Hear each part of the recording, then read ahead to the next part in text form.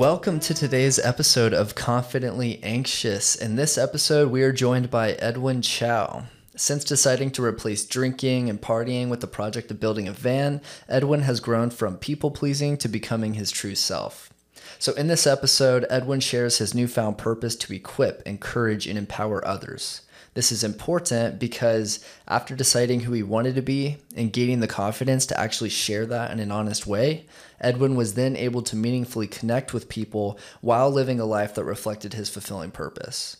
So whether it be spontaneous van life adventures or investing in real estate, Edwin reinforces the importance of investing in himself to grow. It's also worth noting that he has become extremely intentional with how he spends his time. That's a key component on grasping this idea of getting away from people pleasing and instead investing in yourself so that you can share that true meaning of who you are with those people around you to ultimately promote positivity, to be able to say no to some things so that you can say yes to the right things. You can follow Edwin in the show notes below. He's super active on LinkedIn, so feel free to follow him there. His name, Edwin Chow. You mentioned this all kind of kicked off when you went to military training. Maybe you can just explain how does being called to training work and what was the tone going into it? Yeah, absolutely. So it's fun. It's awesome. So basically, I serve in the Army National Guard, and the National Guard is a component of the U.S. Army. However, there's three components. There's active duty, there's the reservist, and then there's the National Guard. The active duty are full-time. That's their full-time job. They are on Title 10, and it's their full-time job, like 8 to 5 or whenever or however they're working. That's their full-time job. Reservists, they just do 1 week in a month, 2 weeks during the summer, and additional training. So they are just going to be called upon if their unit is ready to cycle into a Title 10 order, right? So whether that's a deployment, whether I know a lot of reservists are, potentially overseas, but there's basically a cycle that they go on to deploy. And then the National Guard is the third component, and they're interesting because they fall under the Army. However, they serve both the President of the United States, so the federal government, as well as the governor of their state, which is the state government. So the difference is that the Army National Guard, they get called upon to do stateside mission. So, for example, I'm in the California National Guard. So, during fire season, June, July, August, which we're stepping into, we will almost always get activated to fight the fires out there if it gets really bad. Right now, a lot of buddies are on the Texas mission. So the Texas National Guard, as well as other National Guards, have been called up to go on the borders to prevent drug trafficking, human trafficking, weapon trafficking, that kind of stuff, right? That being said, you can also get called upon for federal missions, like a deployment. So those are the different components of the Army, the active duty side, reservists, as well as the National Guard side. What made you choose that one? Yeah, that's a good question. So I wanted to serve. I've always had a desire to do it. In high school, I thought it'd be like really cool, and hula hula would be like awesome. But chose a career path instead. So I went to university. I became, a youth pastor, a teacher. But when COVID hit, everything changed.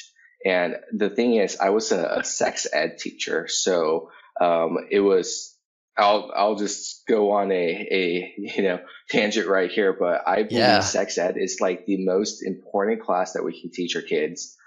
Because if we don't teach kids about sex, then the internet will, and the internet is the worst place to learn about sex. So that's where we talk about the human body, the anatomy. We talk about STDs, STIs, but the large part now is consent. So, hey, these are appropriate. These are appropriate ways to be pursued and be touched. However, if there's no consent, then it's super inappropriate. So we would just walk them through that. And the sad part is we would have to call Child Protective Services every single class, right? Just because the kid realizes, and this is what your brain does, they realize there was trauma, or they were inappropriately touched, and they're like, oh, this is a bad situation. Maybe there's abuse in a relationship, whether that's their parents, whether so it's a Wow. very important class. So yeah. So you're saying that, which is awesome innovation for the whole sex education space, is you're kind of teaching kids how to frame having sex more so that they're not just like jumping into these intense acts without knowing what they're getting themselves into, and then that's going to make them more susceptible to be negatively impacted by it. Yeah, exactly. It used to be, at least when I was growing up, even in public school, it's like, don't have sex, abstinence, right? Like, don't do Yeah. it. Versus now, the course, especially the one that I taught, was more about, hey, this is what contraceptives are. This is the results that you could have with sex, and are you ready to face the results? Right. So Mm. we don't actually even talk about abstinence. We're just talking about, this is a real thing. This is your human body. And more importantly, this is consent. Where if you are drunk at a party, and and we don't even shame them for going to parties, right? Even though they shouldn't be at the age of 16, 15, 16, Yeah. 17, they shouldn't be drinking. But if you're drunk at a party, and someone comes and you want to have sex with someone, that's not consent. Like, you can't do that, right? And it's Yeah. illegal, and you can go to jail for it, right? Not only that, but it's traumatizing. And we give them resources as well. It's like, oh, like, you have been raped, you have been molested. Like, that's not okay. It doesn't define you. It's not who you are. And we can get you help. So we give them Wow. resources as well. Wow. So that explains why you would need child protective services, because they'd have an aha moment inside the classroom and start freaking out, essentially. Exactly. Yeah, it's sad, but that's the aha moment. But to go back to your original question, how I got into the army, Yeah. it's I was teaching sex ed, and COVID hit, and teaching sex ed online is probably like the worst thing I've ever done with my life. It's just like so uncomfortable, as you can imagine. In the classroom, super comfortable, best class, captive audience, right? A lot of fun. Online, it's just like, hey, this is the anatomical, body parts, and you're just showing them on a screen, and Oh the man. parents are walking back. And I was like, I can't do They're this. probably So, silent too. right, right, yeah, it's like, what are what's going on? But so that's when I decided to join the Army National Guard, because COVID hit. It was a good natural transition out of the teaching space, Mm. and had the time and space to join. Got it. Okay. So then how does like being called to training work out? Do they tell you a date in advance whenever you're called to doing it? And also like what is training like versus actually like doing like the work itself? Do you have experience with that too? Like what does all that look like? Yeah, that's a good question. So it just depends on the training. Like, I was just at a OPSEC training, and that lasted like 2 weeks, right? A week, 2 weeks. I have annual training that will last 2 weeks. Then you have like school training, specific school training, like basic training. If you've heard about that, that's like 10 weeks. And that's like to become a soldier. I had officer candidate school, and there's different routes, but that can be anywhere from 8 weeks to just doing your drill and sit. So an 18-month process, right? Got it. Then there's also school specific training. So for me, it was engineer, basic officer leadership course, and that's 6 months, right? Or Got there's it. AIT, advanced individual training, where a soldier learns their actual trade and learns their actual job. And that can last, I know, for 68 whiskey, which is a combat medic, that lasts the entire year, right? Dang. So, yeah, it just depends on the training itself, as to how long it is, and whether or not they give you an actual date in advance.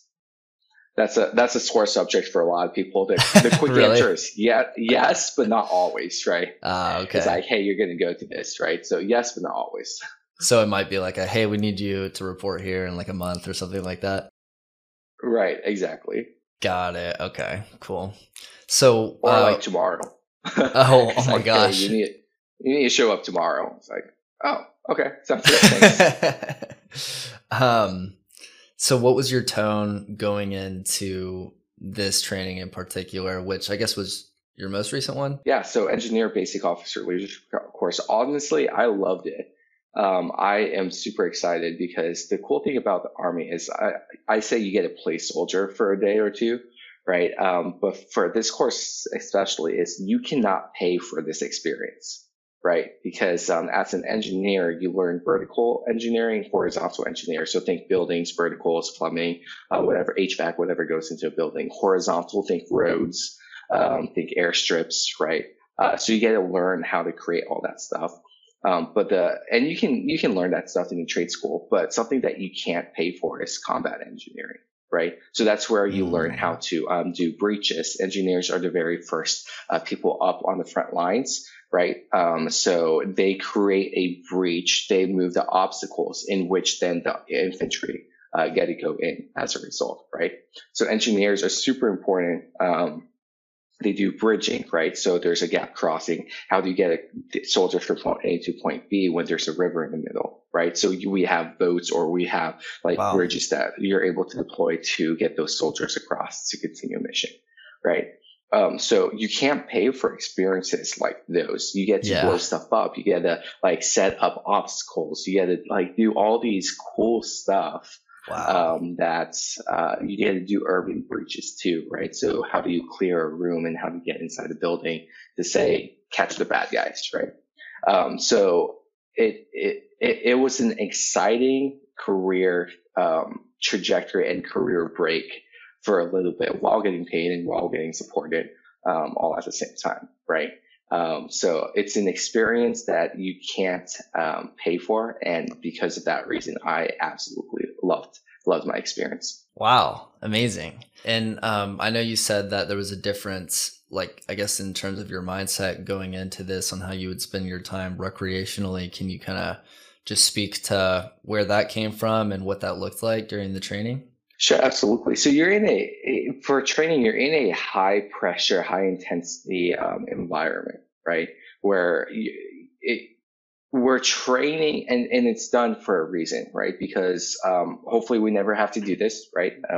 War is never fun. But they want to train you in that, in the event that you're going and that you are actually, doing the mission that we're trained for, then, they need to know that you're ready to execute, right? You're ready to actually do it. So it's a Yeah. high intensity, high purpose training, right? And as a result, you basically wake up super early, 5 a.m. every single day. You work out. You're tired. You then go to breakfast. Then from breakfast, you are in classes or you're out on the field every single until 5, 6, maybe 7. Then you get back home and you have to do homework, right? And then you have maybe an hour or two to yourself before you have to wake up again at 5 a.m., right? So it's just like exhausting. Oh, It's the wear and tear on the body. And yeah, so recreationally, you don't have much to do. You are on a base. You can't go out necessarily, right? There's not too much to do. You have the weekend, so you can go out. We went to St. Louis a lot. Yeah, but more than anything, a lot of my peers would, just play video games, drink, just try to escape from the intensity of the training that's going on. So that's what a lot of soldiers would do. At least not soldiers. A lot of my peers would do. yeah, that makes a lot of sense. And I know we talked about this earlier, but I can relate in some way just with work being highly intense. It's so weird because it just, like substances or even like bad habits, like mindlessly scrolling through your phone, it just pairs with that mental exhaustion for some reason. Cause I guess you're going for cheap dopamine because you're so mentally exhausted from the intensity. But at the same time, you want to like match the intensity elsewhere because that's what you're used to. So Right. it can become like a negative situation. Um, Recently, I've found running to be an awesome positive intensity pair with Right. work output. But yeah, I know you were saying that instead of opting for the video games and the drinking, you kind of wanted to go in a different direction. Could you let me know what that looks like? I chose not to engage in that. Hey, let's just drink and, just forget about the day, or let's just drink over the weekend in preparation. Right. And I chose not to opt into that. And, because it was just devastating, right? Mental health, alcohol is depressing. So I was like, this isn't going to be healthy for me. This isn't going to be good for me. So I, instead bought a van.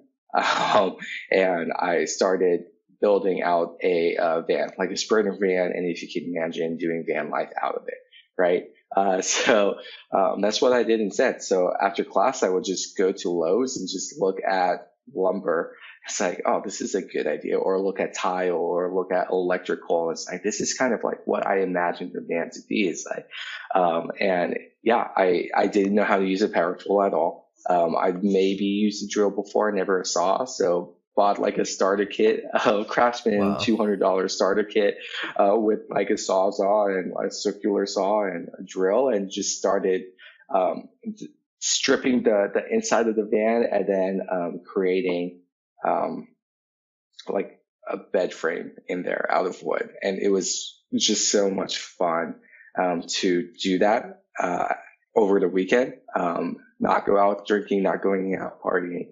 And instead, that was kind of my safe haven. It was Wow. a good thing that I needed, right? Because it was a project that kept my mind busy, focused, and it almost gave me purpose in that sense as well. Wow. Oh, I love that. And I'm sure as you're building the van, was it a lot of solitude? Were you doing this by yourself? Was that kind of how you preferred it to be? Or Yeah, yeah. So sometimes I would do it by myself. Sometimes I would have friends doing it, because it was actually a project for them too. And the good thing nice. about being in an engineer school, is that I don't have an engineer background. I have a religious studies background, right? And here I am trying to be an engineer. Here I am having an actual project to, engineering project, like a van, right? It's like, Yeah. and I have no idea what I'm doing. So whenever I would hit an obstacle, and I would often hit an obstacle or needed to put in electrical, I Mm, just hit up my buddy, that's staying right next door to me. Is like, hey, am I going to burn down this van? There's a hole in my van. How do I fix it? And they actually have the engineer know-how and the engineer background, to help me. So sometimes it would be nice. solitude, but it was a good communal thing too. I was gonna say that's really cool that you were able to bring others together to get more of a community activity with something that has a positive, long-lasting outcome at the end of it, as opposed to just opting for like the short-term dopamine drinking and so on. So that's awesome. Yeah, it's a fun communal thing, because if you can imagine, you're in the, I mean, I was on base, right? So I'm in the middle of a parking lot where everyone's sleeping, where the barracks were at, right? Like with a saw at 10 p.m., just cutting wood in the middle of a parking lot. And it's like, people are like, what the heck is this guy doing? And I would just be having the time of my life just with drills. And people would stop by and say, oh, that's really cool. So it was just a fun, again, project that we got to do. Why did you choose a van in particular? I know you said it gave you like something to do, a sense of purpose, it was a project. But yeah, like what was the did you just stumble upon like somebody doing van life or something and you said that looks cool, I want to do that? Or Yeah, it was a lot of YouTube influence. It was like, that would be cool one day to live in a van. So that's that's where that idea came from, and that's why I wanted to do it. nice. Okay. Is that type of adventure kind of new to you, or cuz I guess or maybe you didn't even care about the end of like the van being finished and actually putting it to use. Maybe you just wanted the project in the beginning. I don't know. Or Yeah, it was more so I just wanted the project to begin with, and now I just get to reap the benefit of having a sick van and traveling all over the place, right? So, for example, during ski season, I was just on the slopes, and I would work from remote. I work for one of the world's largest remote company, and we don't even have an office, and I just work remote out in Lake Tahoe. And then I was like, these slopes are really cool, but I want to try other slopes. So then I go to Epic City, in Utah. And I was like, like these cooler slopes are awesome, but let's go to Colorado, right? And I'd go to Colorado and ski, right? So it was just awesome, just having the benefit of having a van that I could just travel around. Financially, it's stable because I don't have to pay rent. I don't have to pay for a hotel. I just live in a van and sleep in a van in a Walmart parking lot and call Wow. it a night. It's so much fun. Dang, that sounds amazing. Was there any I guess initial like mental hurdles to actually executing on living that lifestyle in the beginning, or were you just like, I'm jumping for it, let's go? Right. So yes, there absolutely were. Right. Thankfully, I wasn't attached to one location because I just got back from military training. So I didn't necessarily have roots. I was already uprooted. So it's like, okay, like where do I want to settle down? And then I was like, okay, I'm not actually settled anywhere, so I'm just gonna up and leave. Right. I'm gonna go. So that's a tough part, right? Like as cool as van life is you don't have necessarily community like I would if I was in one space, one location at one time. I can just hit up with friends like, hey, let's hang out, right? Yeah. So that's the tough part about van life, and definitely a mental hurdle that you had to overcome. And then there's always the physical hurdle of like, I'm living in a van. This isn't a house. I don't have a full kitchen. I don't have a bathroom. I don't have, a closet. So how am I going to make this space work for me? So definitely a lot of hurdles to overcome. I was gonna ask like what the realities of van life really are, with the adventure component. Like where do you go to the bathroom, for instance? How does that work out? Or shower? Like, I guess just Yeah. imagining I would go in the direction of maybe like gym locker rooms or something like that. Maybe have like a Planet Fitness membership, but I don't know. Yep. You got it. I have Okay. a lot of 1 day passes just to take showers. I have my gym bag and it looks like I'm ready to work out, and I just take a shower and leave. Right. So, that's how I've done it. Is gym membership, 1 day passes.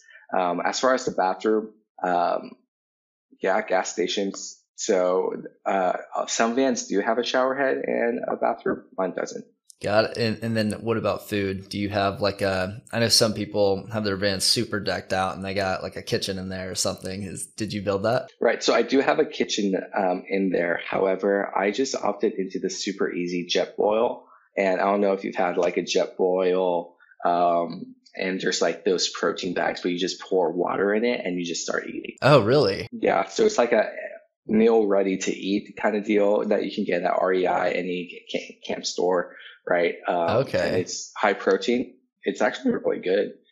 Not really good. It's pretty good food. But Yeah. sometimes I make sandwiches, right? Sandwiches, just easy stuff to nourish my body. Nice. Um, and then really quick, just to kind of go back, because I'm just curious, what was the yeah, this is like kind of way back, but I'm curious, what was the buying decision process like for getting the van? Just for like people who might want to get into it and they don't know where to start necessarily. And then I guess followed, what was the building buying process like also? So the thing is with vans, you can get a brand new van. In fact, I was looking at a brand new, like a 2019, 2020, something that doesn't have that many miles on it, brand new, and build it out. And thankfully I didn't, because number one, it cost a lot more money. Number two, I would be a lot more anxious in putting a hole in. Like there's this one time I wanted to put a window in, and I was just cutting the van, and it kept breaking my blade because I didn't realize there were supports at the back. And I was like, I would have been Mm. freaking out if the van cost me $80,000 and I had a loan on it, right? Because I literally just totaled the vehicle, right? Putting a hole in the van. So there's that route that you can do. Maybe one day I'll do that route. Maybe, probably not, right? Or you can just buy a used one. I used Facebook Marketplace. I scoped out the internet for probably a week, 2 weeks.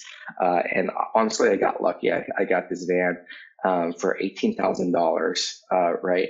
And it was a large investment. It was all the money that I had. That being said, I knew that I would get the money back just saving it in rent in hotel rooms, which I've already done, right? Plus more. Nice. So it was just an investment that people have to be ready to make. And then as far as like all the materials, I opted into buying pretty nice materials. I'll send you pictures, or I'm sure there will be pictures of it.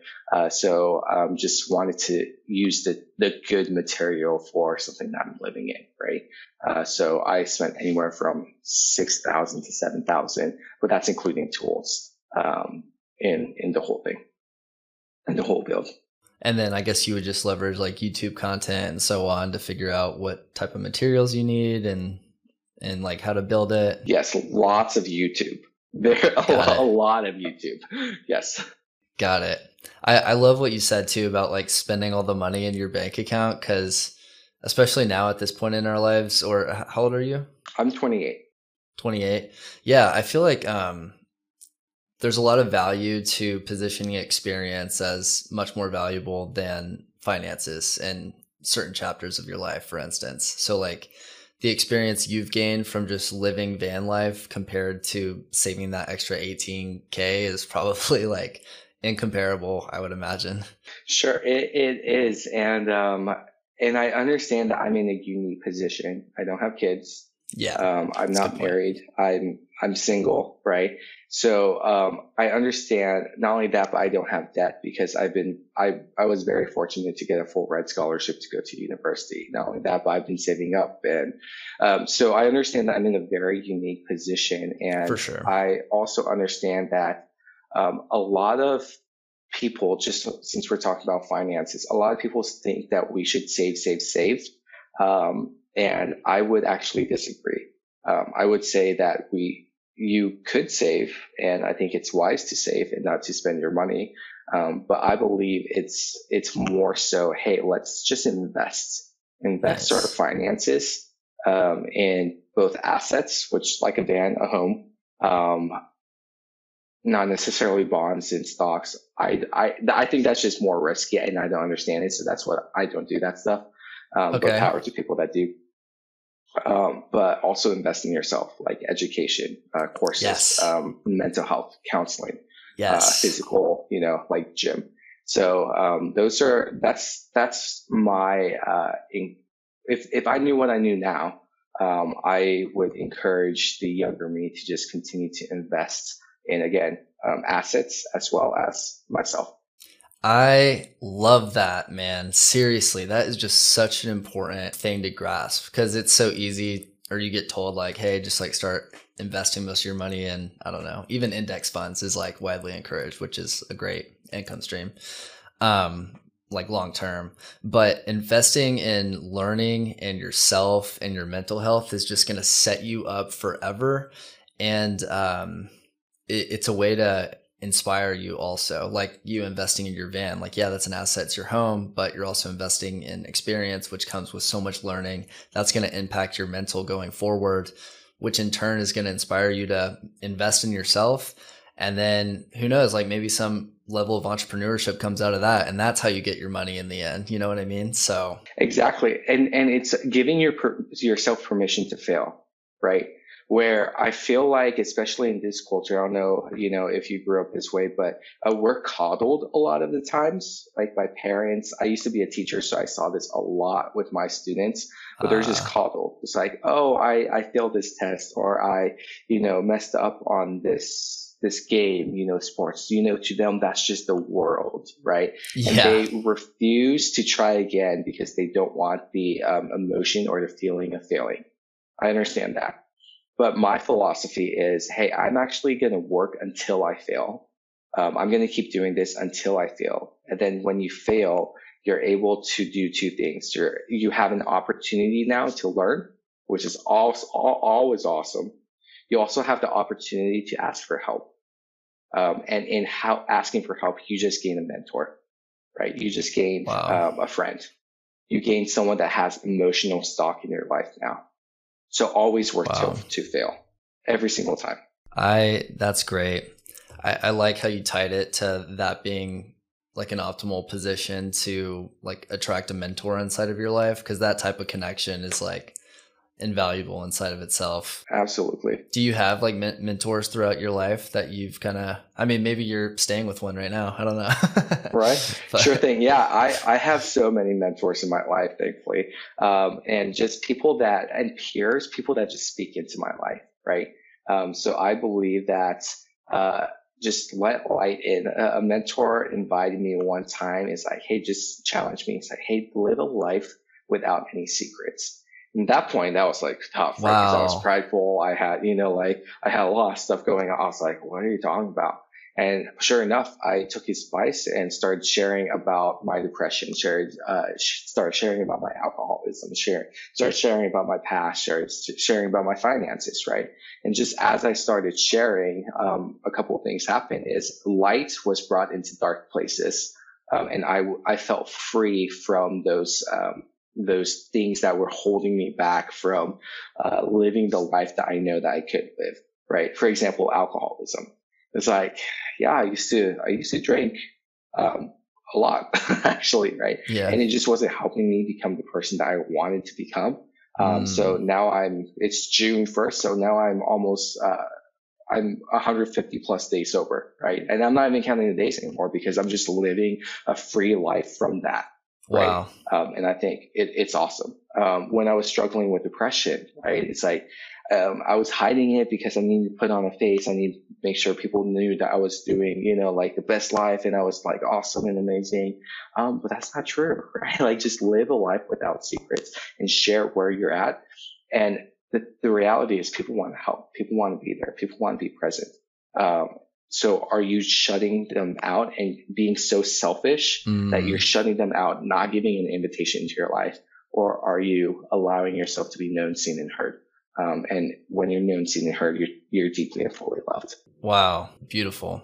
Where do you feel that I guess lying to yourself stems from, or that closed mindedness and maybe even closed heartedness inside? Where do you feel like that, I guess, comes from initially? Yeah, I think it comes from, self, right? It comes from, the pressures of the world, and at the core of it, belief. Is that Mm. I believe this lie about me that I have to, or this is how this person perceives me. This is how my parents have to perceive me. So I'm going to Oh, live up to their expectation by just telling them that I'm doing X, Y, and Z. Um, wow. it's when we stop living unto other people's expectations and start living free. And it's like, this is who I am, not in a prideful, arrogant way. Um, that's when you're allowed to, again, allow darkness to come out and live in light. Wow, I love that because you can still do it in a respectful way that's not people pleasing, but you can be yourself at the same time. And your true honest self, you should strive to be just a respectful, good person within that as well. Um, yeah, it's very interesting how long somebody can lie to themselves and they form like this misrepresented identity, I guess, and you start believing that. And then honesty is just such a good, I guess, accountability metric. Because once you, I guess in your case, are you saying that once you got it out there, once you express it and like you hear yourself out loud and you start actually putting that into action, it's kind of like a accountability to look at yourself and say like, okay, this doesn't feel right or this feels wrong. Right. Absolutely. Right. And I think, a lot of the question is like, who do you want to be? Right. So often we ask the question growing up, right? It's like, what do you want to be? What do you want to be when you grow up? It's like, I want to be a firefighter. I want to be, an astronaut. I want to be a unicorn these days. Right. It's like, okay, kid, you do you. I don't know what that means, but you do you, right? It's like, Go for I'm not going to tell it. you can't be a unicorn, but I don't even know what that means, right? But a lot of the questions we ask is like, what, right? And that psychologically, I think it's this idea of like, oh, I have to become that.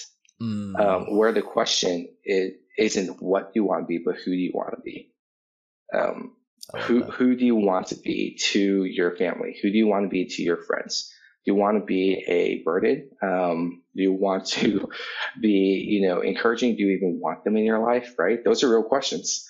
Or do you want to be someone who is supportive, someone who is lovely, who's someone who is confrontational, someone who will fight for what is right?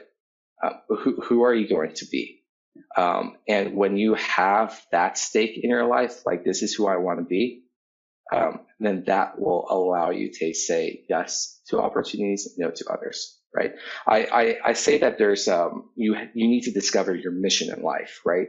And when you discover your mission in life, that's when you have a funnel.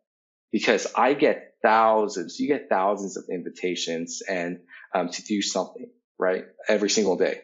Yeah. And you only have time to say yes to maybe 1 to 10 of those things, right? Depends what it is.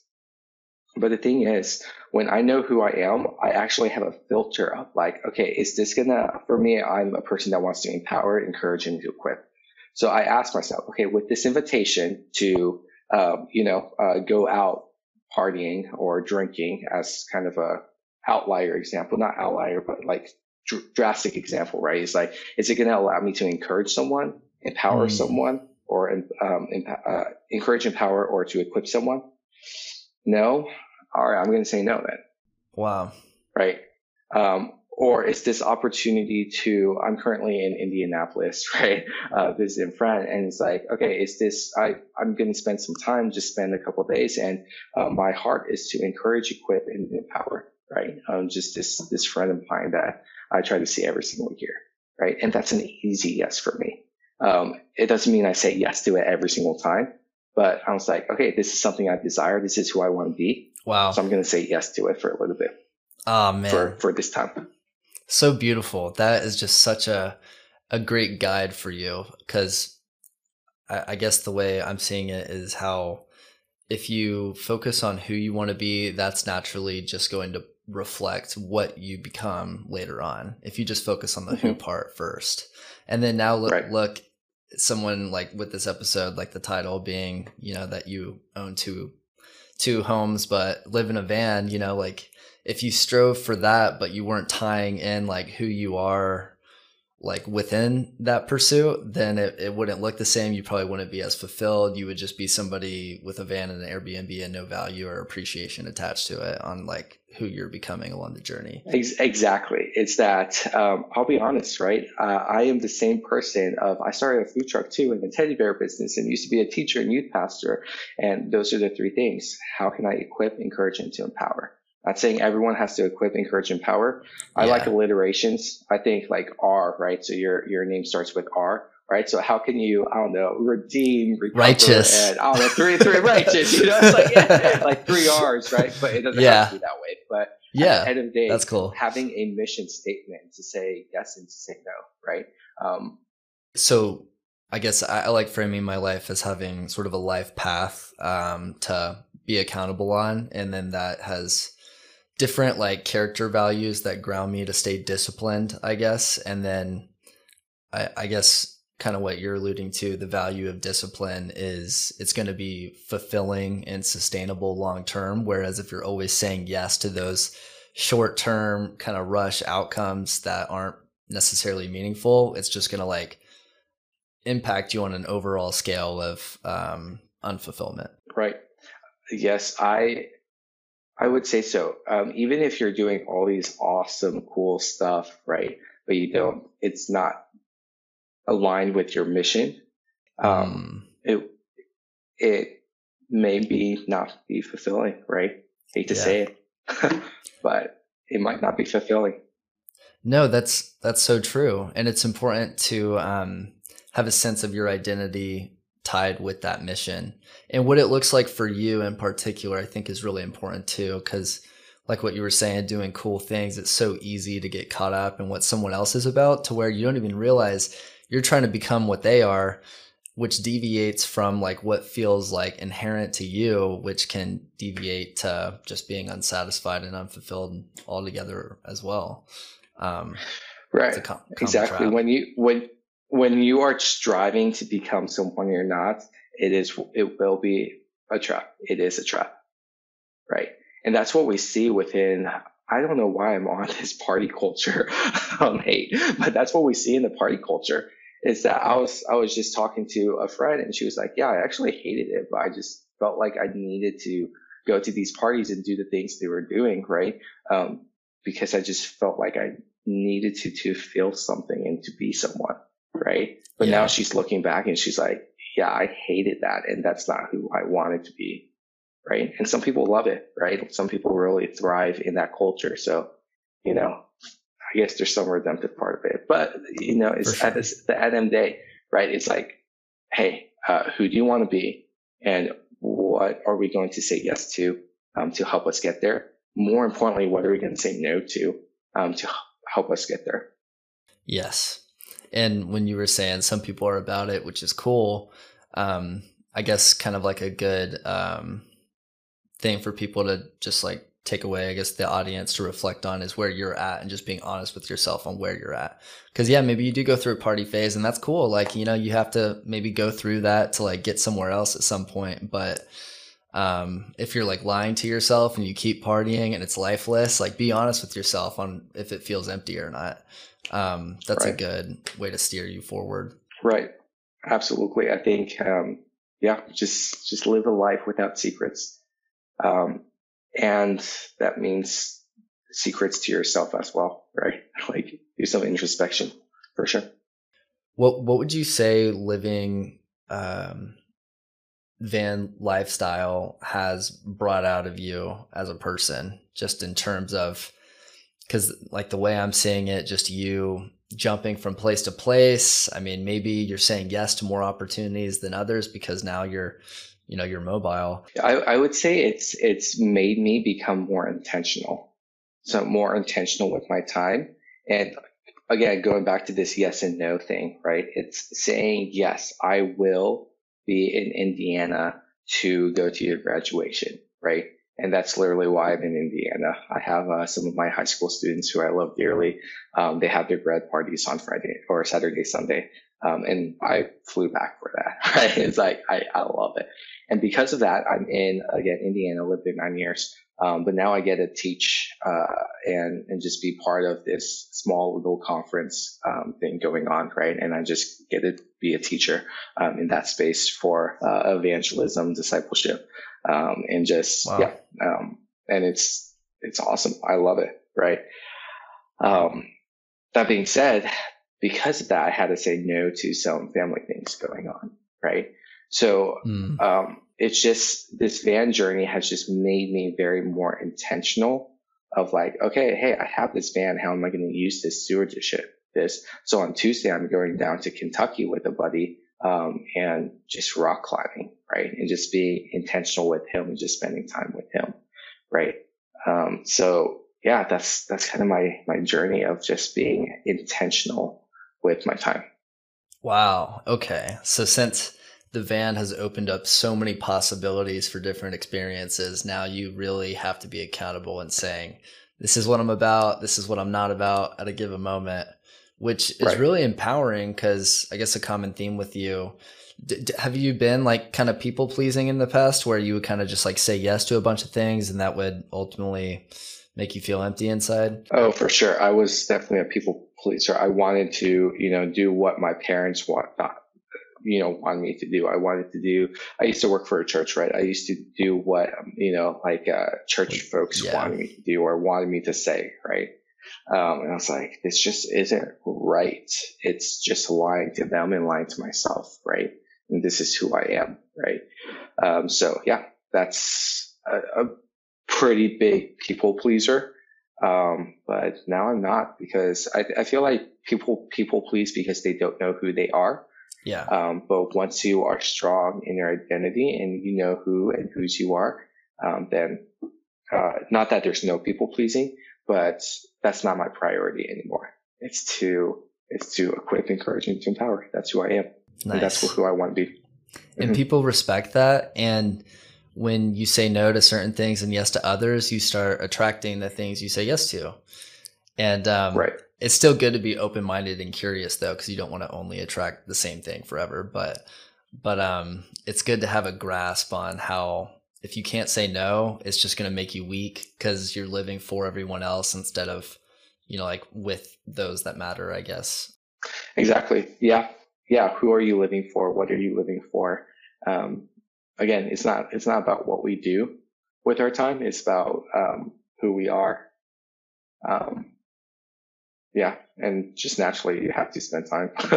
You have to spend time Yeah. with either yourself or right. And I think the people pleasing thing is like people would want me at things all the time because I was a hype man. I was a like brought so much fun, but it's Yeah, like you seem fun, yeah, honestly.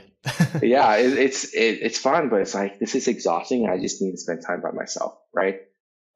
So I've learned to say no. It's like, yeah, that sounds awesome. That sounds like a lot of fun, but I actually am just gonna, um, and I thought it was loneliness, right? But just to reframe it, it's not loneliness. It's like, I need to spend time just by myself, right? And people are like, oh, that's so lonely. It's like, no, it's just like reframing. It's like, I just need to spend time in solitude, right? Yeah. Um, and that's it. It's not lonely. It's just because you're spending time with yourself to read a book or to paint or to do something, right? Isn't lonely. It's just solitude and it's intentional, right? Yeah. I'm And because I do that, I'm better able to be cool and fun and nice. awesome in myself when I'm, but it's not this for that, right? It's just that this Yeah. is who I am. This is what I need. So when I am who I am and do what I need, then I'm able to be who I am and in a space with people. Amazing. Yeah, because it's a whole nother connection in life is connection with yourself, mindfulness. And that's also an opportunity to really like reflect with yourself too. Mm-hmm. Restore, maybe even like reflect on, your relationship, like spiritually, just all those components that can be like really valuable on just spending time alone and being mindful. I love getting out in Right. nature by myself too, and just like Love it. connecting with nature, just like feeling it, you know what I mean? Like not thinking too much. It's a beautiful part of life, and if people aren't doing that, they're missing out for sure. Right. So, Right. That's awesome. to wrap up the van thing, do you have like one cool story to share from van life if you had to narrow it down to one? Man, one cool story. Um, the cool story with van life is I again I didn't know how to use a power tool, right? And that's my favorite part about it than even having the van itself or getting to go places. Is I am proud of the work. I'm proud of the van that I've created Wow. and the growth journey where when I do another one, and I'm probably going to do another one, it's like almost an addiction to me now, right? I know how I'm going to do it so much better, right? Not only that, but because I built the van out, now that I own two homes as well, right? I'm able to do stuff around the house that I wouldn't have even dreamed about because I have that experience. So that's my favorite part Wow. about the van life journey. It's just the experience and the learning that happened with the process of building out. Wow, man. Awesome. Thanks for like giving that testament, because you don't usually, you just look at like where people are going and it's cool, but the actual building process is where it sounds like a lot of the growth came from. Yeah, the most fun. Cool. Okay, so what sparked you to go completely sober from alcohol? And I guess if you could point to why you chose to like cut cold turkey versus just, I don't know, drinking in moderation, having a couple drinks once in a blue moon or something like that. Yeah, sure thing. So, yeah, I've been sober for this will be month 6, so since December. And really, it was three things. It was number one, I wasn't becoming the person I wanted to be whenever I was drinking. If it was beer, if it was, a glass of bourbon, whatever it was, it just wasn't helping me become the person I wanted to be. So that was pretty convicting. Number two, it's just expensive every year in December, I do a line by line budget item. It's like, okay, where did my money actually go to? And it was Mm. crazy because one of the bars that I was a regular at, um, it had its own line item. Like it had its own percentage of about 13% of my finances went to this bar, which is again really convicting. I was Wow. like, yikes. And just the third thing is, I had bad night drinking. It was probably like the worst night drinking. And I got home and I was like, how in the world did I get home? And I looked outside and sure enough, my vehicle was there, no damage or anything. But I was like, that was not good. Wow. And that is not good. Yeah. Right. So that Scary. was also a convicting moment. And just with a lot of conviction, I was like, I need to give this up because it's not going to be healthy. It's going to get me killed. Right. Wow. And I guess I said three reasons. There's a fourth reason, but I understood why I was drinking alcohol, and that was just to run away from pain and trauma and just Mm. the life around me because I didn't want to deal with the emotions or feelings or anything like that. So yeah, that's why I gave up alcohol, and it's been hard. I gave up alcohol. Then 2 weeks later, I go to Las Vegas for a work trip, and uh, like Fun. yeah, I mean, and work trips, thankfully, sometimes the directors on will pay for really nice drinks, and this was the case in Vegas, and it was tough because everyone around me was enjoying a beverage, and I was not, and I was like, Yeah. oof. So that started off, but it was also really good because, well, if you can say no to alcohol in Vegas, that's for the most part free. Then you know you, Yeah. you you can say no when you're by yourself and don't want to drink, right? So Yeah. Wow, that's really coincidental because I took like a month or two off of drinking and I had a work conference in Vegas right when I decided to do it also. yeah, And yeah, being sober when everyone's wasted in Vegas, it's very apparent in Vegas. So yeah. the runaway from pain and trauma piece. So would you start to feel like the onset of some type of like negative emotion and then like subconsciously you would just go for the alcohol? Is that kind of how it would start, or was it more like routine, like, oh, okay, it's like it's Friday now, it's time to go hit the bars or something? Yeah, I think it was both. Like I would try to create boundaries for myself of, okay, I'm not going to drink by myself at home, right? But then I was at a friend's house and there's extra White Claws or something, right? I was like, well, I mean, it's Mm, there, so might as well just drink it, right? And that was again just to run away from the pain. And it's like I was alone at home and I felt lonely or I felt sad or I felt angry that day, right? And it's like, it's easy to just drink. And then yeah. as far as the other component to it, yeah, that too, it was regular, it was routine. If I wanted to see all these different friends, right, it would always be around alcohol. So hey, let's go grab a Mm, drink. Hey, let's go to the bar. Hey, let's go.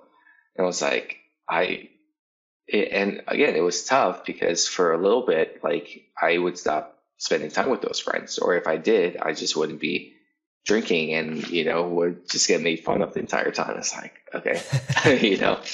So it was tough at first, for sure. dang. Yeah, I guess a good metric is I guess reflecting on whether the substance is making you less or not, which I can relate to a lot of times when I'm drinking too much. I feel like it's making me less, like cumulatively, because you drink every weekend for a month or something like that, and you're like, how am I spending my weekends? It's kind of adding to this overarching anxiety that's just Hmm. like piling up on top of each other. So yeah, that's been my experience. And then also being in high drinking environments, like that story you were talking about where you had a bad night. That's like me too. Cause if there's a lot of alcohol around me and I start drinking, I don't realize like how much I've had and like when to stop. That doesn't, Right, every time, even if I put a limit on myself, before you know it, I'm like blacking out. So right, yeah, I've definitely had to like put a lot of limits on myself in those contexts. right. So Yeah, it's scary. It's scary. So what's the journey been like being sober so far? Like in the beginning, was it boring at first? I saw this clip from like John Mayer. It was this one Instagram clip, and he was saying like your baseline kind of like goes down at first, so it's boring, but then like your entire baseline goes up because you're sober. Whereas obviously with alcohol, it's like your baseline goes up and then back down kind of thing. So Yeah, it's different.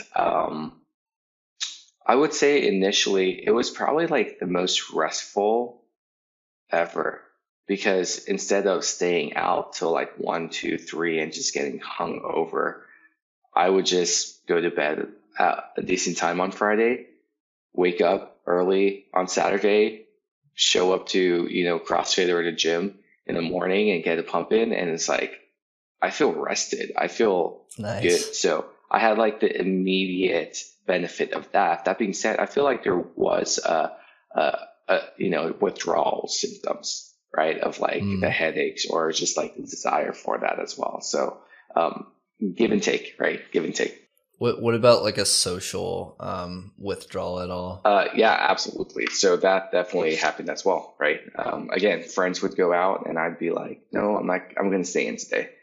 And you just stop hanging out with friends or they stop inviting you to stuff. Or what about when you're actually socializing with them, like connecting with people? A lot of times people use alcohol to like better connect under that mindset. What was that like? Like, would it cause you to kind of bring a different Yeah, part out of you because you had to use your natural energy to do so? right. So for me, I'm already naturally very curious and very like outgoing. I'll have conversations with people, right? So for me, that Uh, didn't impact my social life as much. got it. Okay, cool. Well, that's Yeah, if nice. anything, because of alcohol, it increased it. Because I feel there's like different kinds of drinkers, right? Like some people get aggressive, some people get sad, some people get lonely, some people like I just chill. It's like, all Oh, right, just leave me alone. Don't want to talk to anyone, right? Someone asks me a wow. question, it's like I'm just like I'll get a drink and don't want to talk to anyone, right? So I Wow. don't know what, Okay. what type of drinker is that? Like sad or I lonely? guess it's probably good you're sober. um, I guess what I'm trying to get at for the audience is what type of advice would you give for people who are thinking about going sober and like, I guess maintaining consistency with it or like having a true reason for doing so? Because I think a lot of people probably go through it's kind of getting popularized that alcohol is not good for you. So I'm just going to go sober. But then it's like, if you go all or nothing like that, maybe you're not setting yourself up for consistency all that much. Maybe you're gonna, your version of a relapse. I don't know. What would you say? Sure, I think it's to understand a couple of things. The first one is to understand yourself. One, why do you drink, right?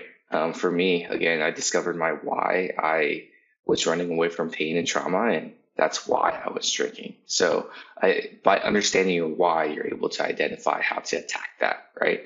Number two is why do you not want to drink?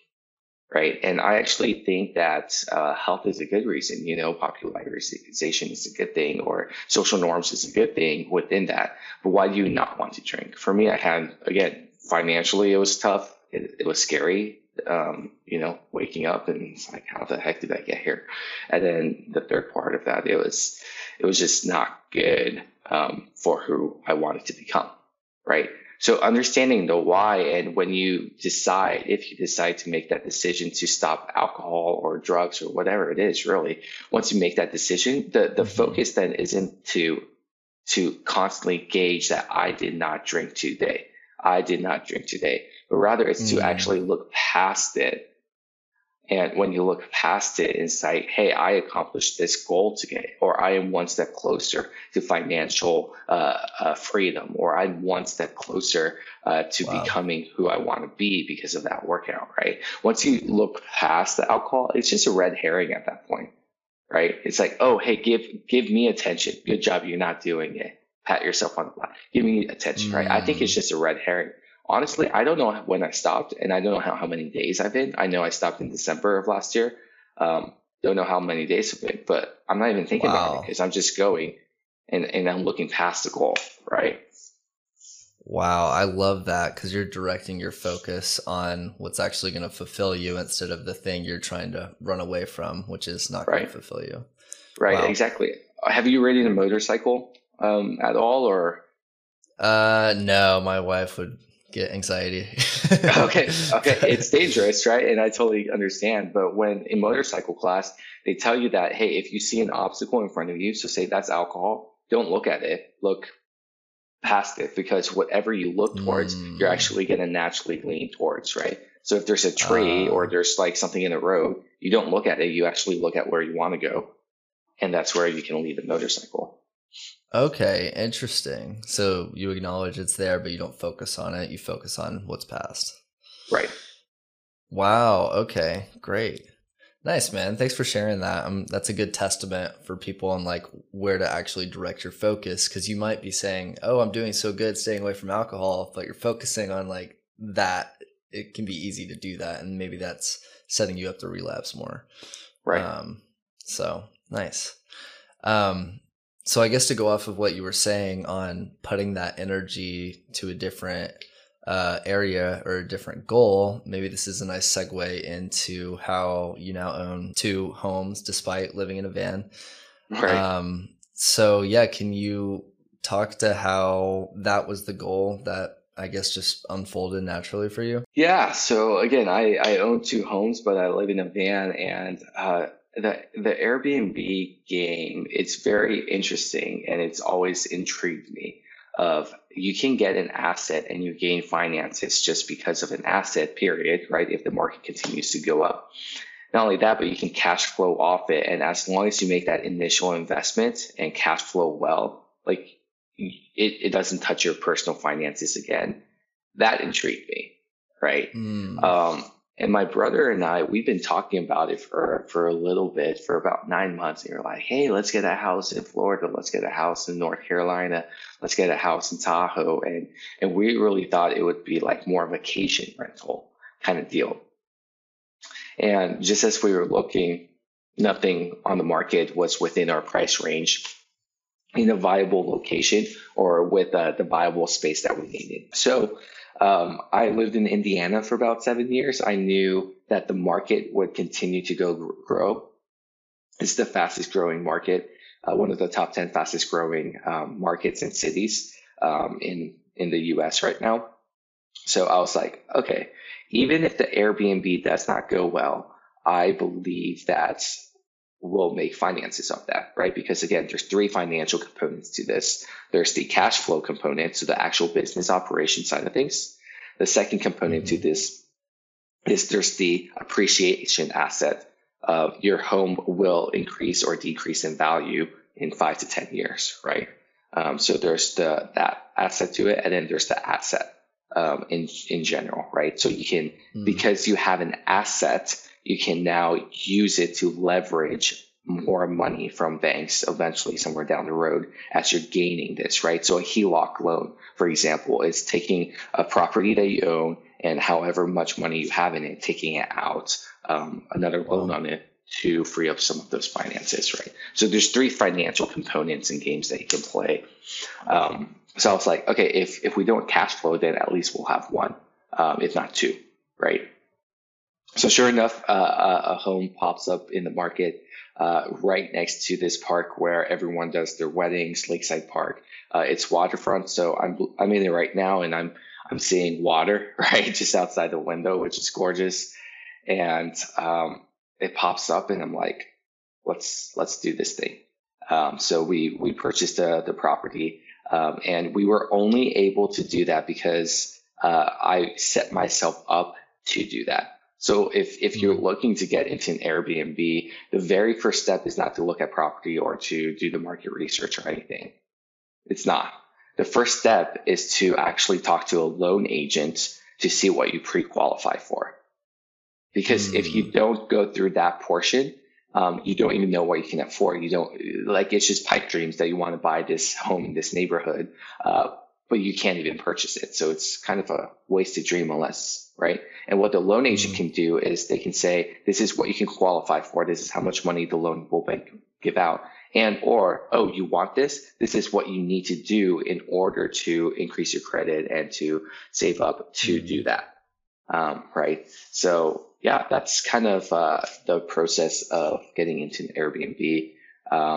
Oh, and I set myself up because I got pre-qualified. I got my pre-approval letter, and you can't put an offer in on a home without that pre-approval letter. So because I had that, I was actually able to compete on this home. As far as taking out a loan goes, for people who are maybe very risk averse and don't really understand like assuming that type of liability, what type of advice would you give there? Um, I get it, and it's just the advice is what do you want to do and who do you want to become? How do you want?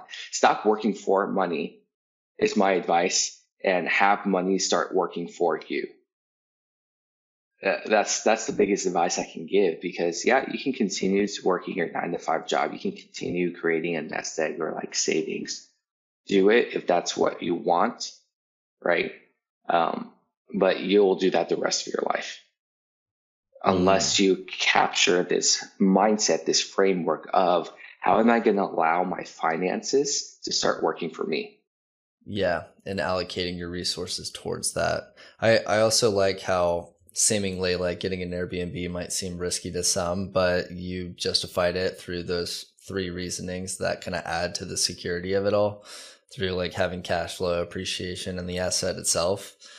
Um, and then as far as the loan goes, like so I guess you just pay an interest rate on that, and then like how long are you what's the goal there? Are you just like you just pay that off just like and you just assume that liability and keep it there until you sell the home, and then you're like that's kind of like the place of comfortability because you're getting cash flow in the house and so on? Right. Whether it's an Airbnb or a long-term rental, right? So you have renters, or whether you're staying on it, the loan process works the same. Where for a 15, 20, or 30-year fix, depends on the loan you get. I suggest 30 because you can pay it off longer. So in other words, the interest will be higher. However, you have more time to pay it off, right? So the monthly payments will actually be lower. And I'm a big proponent of just use other people's money to make money for you, right? Other people being the bank in this case. So yeah, have the bank pay, right? And give you money. Use other people's money. So with that, there's something called an amortization period where there's interest on this, say, $100,000 loan, right? Mortgage. So there's interest off it, but every payment goes, I think 95% of goes off paying interest, and then 5% goes off paying the actual loan itself. And then over 30 years, the 95% decreases over time. And then eventually you're starting to pay off more and more of your home. And it's kind of like a hockey stick, right?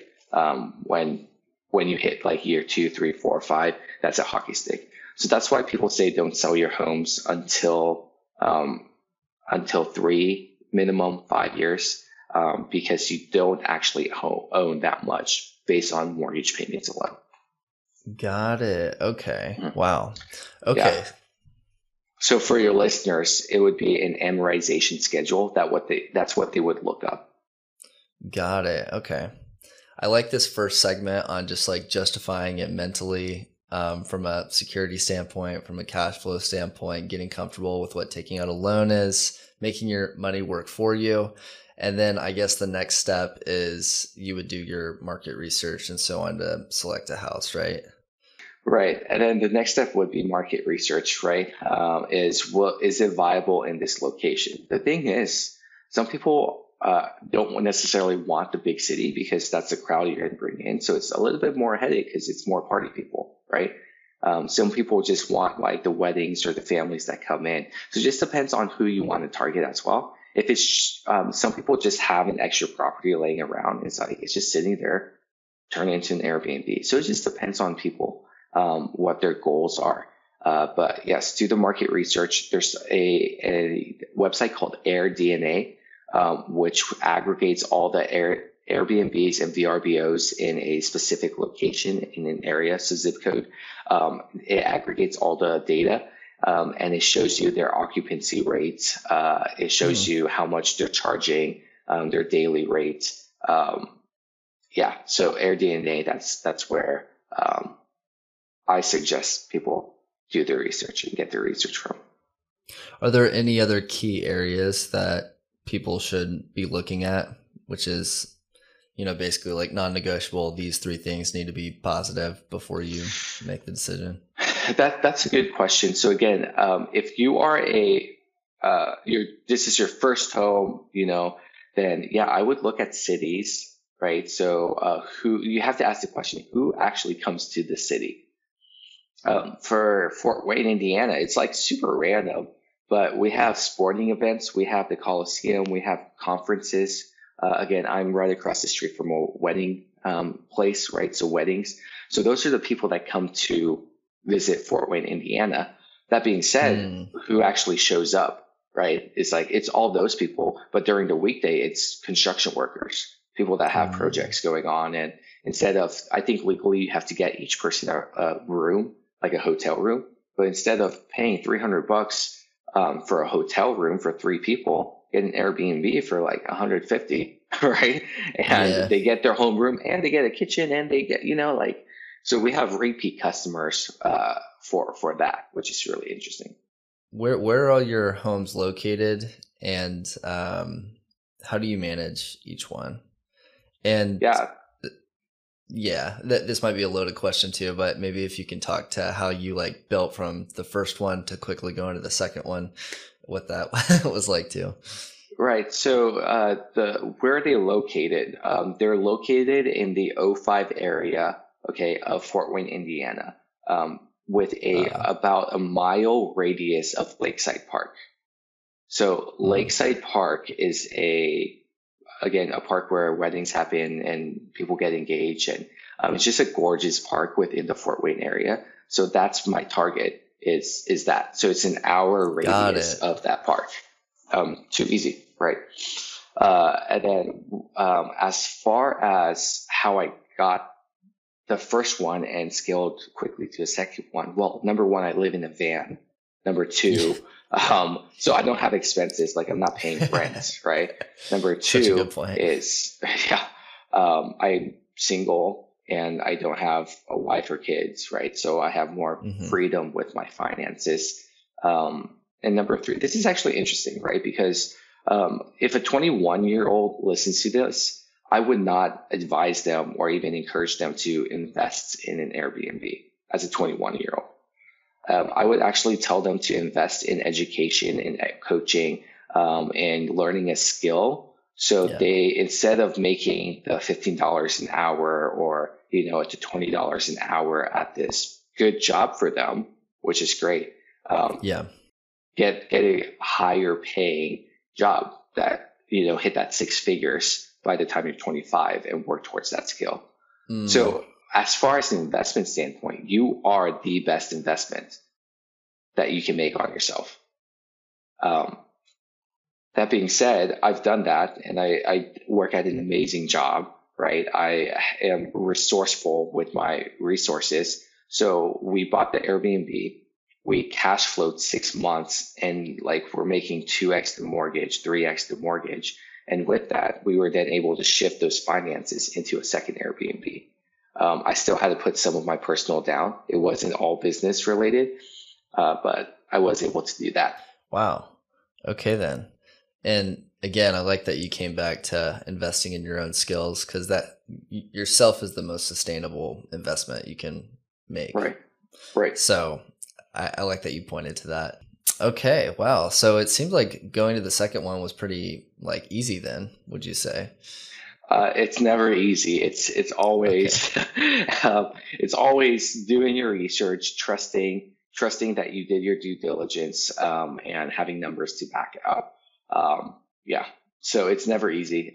It was less stressful because we had already gone through the process. Yeah. Um, right. And I guess you kind of are building positive momentum with it too. Kind of like learning everything from the first one. Let's go ahead and like put this in the second one and then keep scaling from there.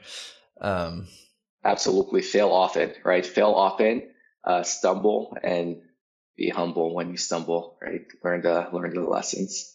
wow. So since you're traveling in a van, how are you managing all these homes? Do you have like a property manager? How does that work? That's a good question. So I've spent about, with the exception of like yeah, so I spend about an hour a week maybe doing Airbnb stuff. And that's just making sure Dang. that cleaners show up. If the Airbnb guests tell me something's broken, then I send someone out to fix whatever's broken, right? And that's about it. So I don't have a property manager Wow. because I talk to every guest. It's all automated. Not only that, but we have a cleaning crew. That's awesome. So yeah, people use Turno. So it's like this cleaning website that syncs on to the Airbnb app and VRBO apps. And yeah, they use Turno. And basically, when someone books, then a project goes out to the marketplace. People who are in the Turno marketplace, who are cleaners, they bid on that project. And then by the time the bidding stops, they can actually accept and move on from there. The project, you give them an access code, you tell them what to do, they go in, they clean the place, then they leave. Oh. Oh, wow. That's So like it's super simple. super simple, super automated, not hard at all. Very smart I on take that their back. end. I take that back. It's nothing's easy. Everything's hard, Yeah. right? It's a process that doesn't take up too much time. Is what I'm communicating. Got it. Okay. And is it different people cleaning each time, or do you build relations with like certain people who just crush it? Sure. Yeah, you're able to do the relationship aspect portion of it, right? I have people cleaning it each time, who, yeah, they're friends and, they want some extra income. So it's like, yeah, here you go. Right. Nice. Yeah. Nice. And then you said, okay, so I guess the cleaning part takes up a large amount of maintenance, it seems. And then as far as, I mean, so I guess this is much different than a long-term rental then, where like maybe you'd be more concerned on like the air conditioner going out or like things like that, or like whether a Right. resident is damaging the home or something. Because Right. yeah, so are your Airbnbs, is it more like get in, get out over a weekend type of setup? Yeah. Yeah. Yes. It's that get in, get out. Right. And then sometimes they break stuff. Right. That's unfortunate. Yeah, It happens. Right. I have a broken window right now. So got it. it happens. Airbnb does have air cover, which is basically insurance. So they'll cover the Mm, hosts, right? So they do a good job with that. We're really well taken care of with that. That being said, um, uh, so for homes, it depends on who you want to be, right? But I just buy my homes turnkey. So what I'm looking for with a new home is the roof, the water heater, and the HVAC system has to be at least 5 years old, or at mm, least newer.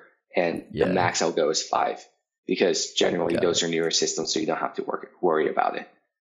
So yeah, that's what I look for. Got it. Okay, nice.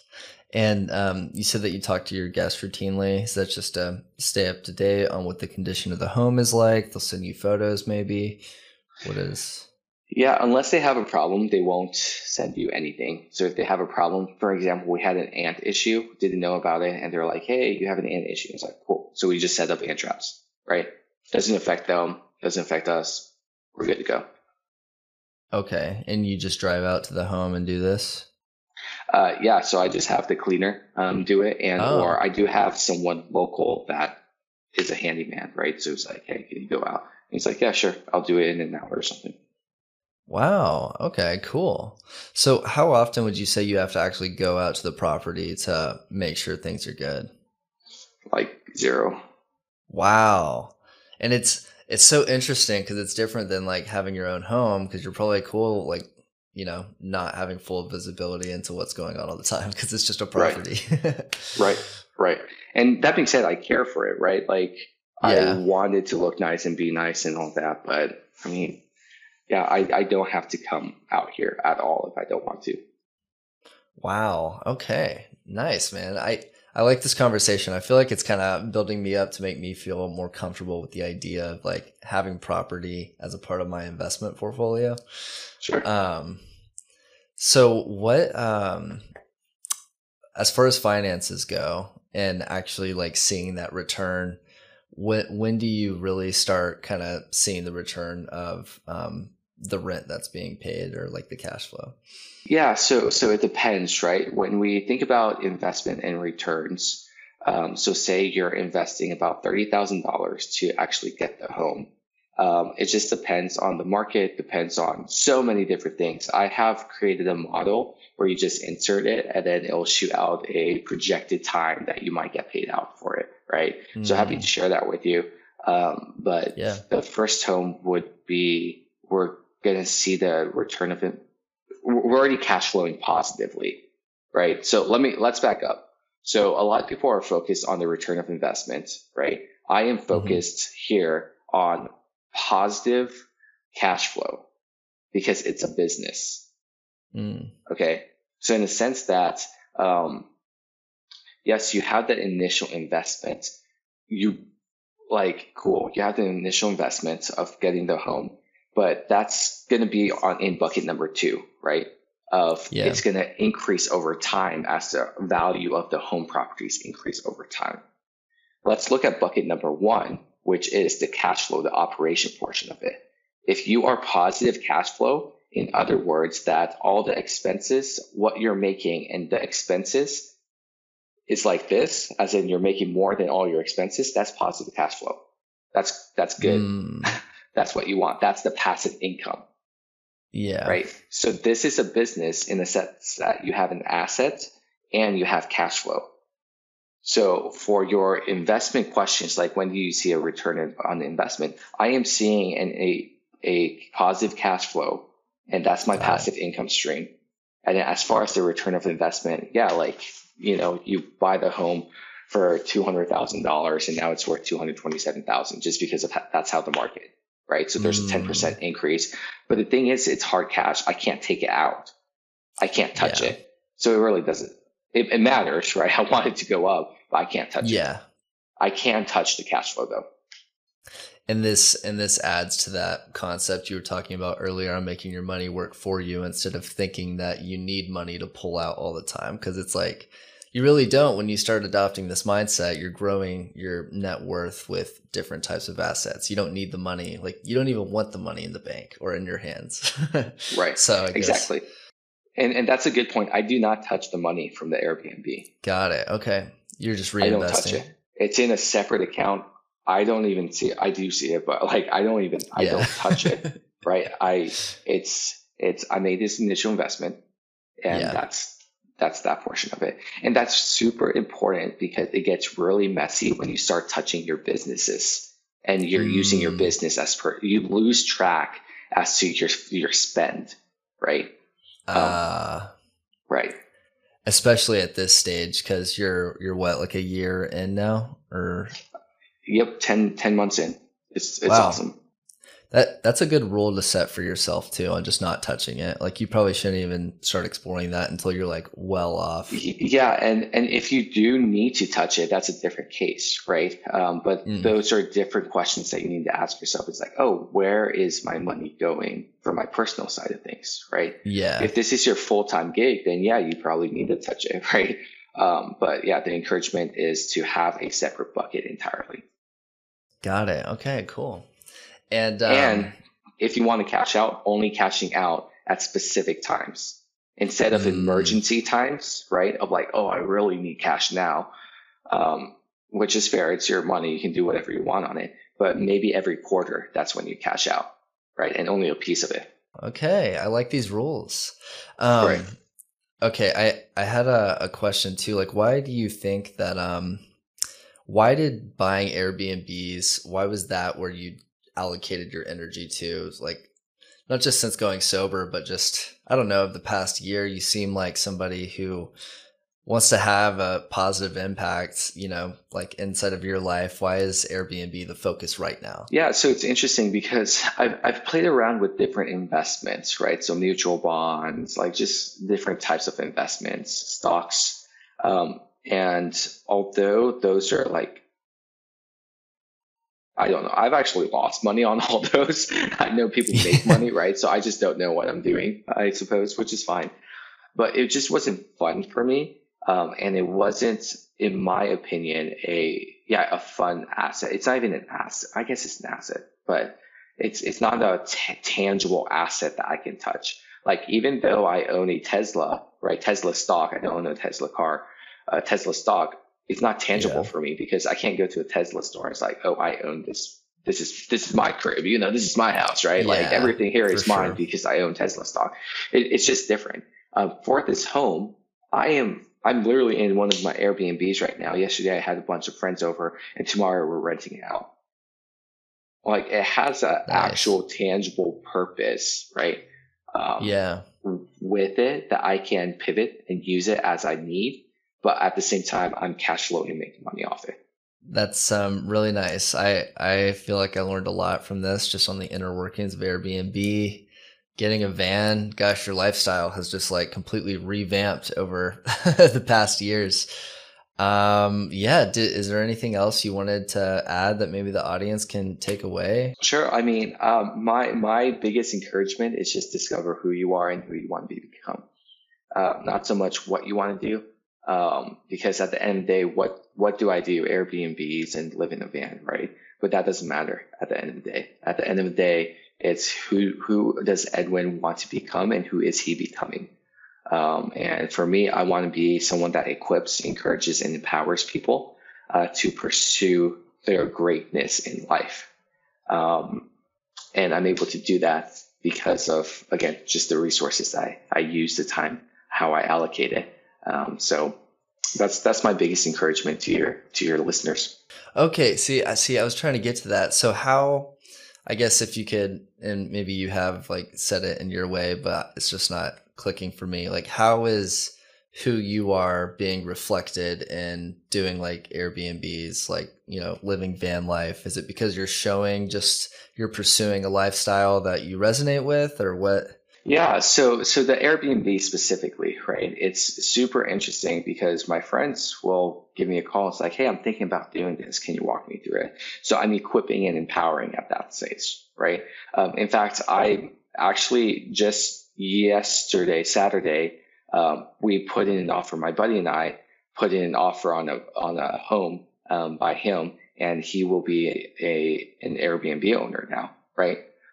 So yeah, we went in together, and I just get to walk Wow. alongside them and to build it because I'll also be on the title and on the loan, right? So just really exciting things that this is a family that I love dearly. They have a baby, right, and they want to steward financially well. So because Wow. of my experience and because of my experience, I get to walk alongside them, equip them, encourage them, empower them within their financial stewardship. And that excites me beyond nothing. I'm so excited Yeah. just to walk alongside them, right? And to like, I get to spend more time with them. That's a joy in and of itself, right? Yeah. So that's what I mean by you have skills, you have a story, you have a skill set. So how can you use that to fulfill your mission? Wow. Again, for me, is to equip, encourage, and to empower. But if you don't even know your why, if you don't even know who you are, then you're just going to be lost and say yes to 100 different things. Beautiful. I'm so happy that you tied that together before we close out here.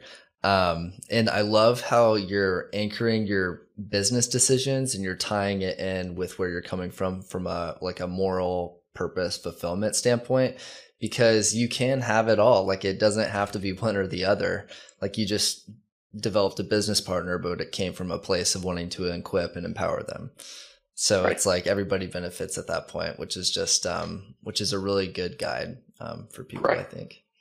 Absolutely. So, hey, I do appreciate you having me on and can't wait to listen to this and share it. It's fun. Yeah, thanks so much for joining. Thanks for your time. Really appreciate it. I enjoyed the Awesome. conversation. Sweet. Hey, cheers. Take care. Cheers. Thanks for listening to this story fully. I really appreciated the opportunity to understand Edwin in this way, and there's a lot to gain from his experience by focusing on who you are and who you want to be first, and then that can be a great guide to living an aligned path that results. If you enjoyed this story, I encourage you to check out others and stay tuned for bi-weekly episodes. I'm also a practicing life coach offering one-on-one services that help you bridge the gap from where you are to where you want to be. So feel free to check out readranky.com to learn more. Thanks.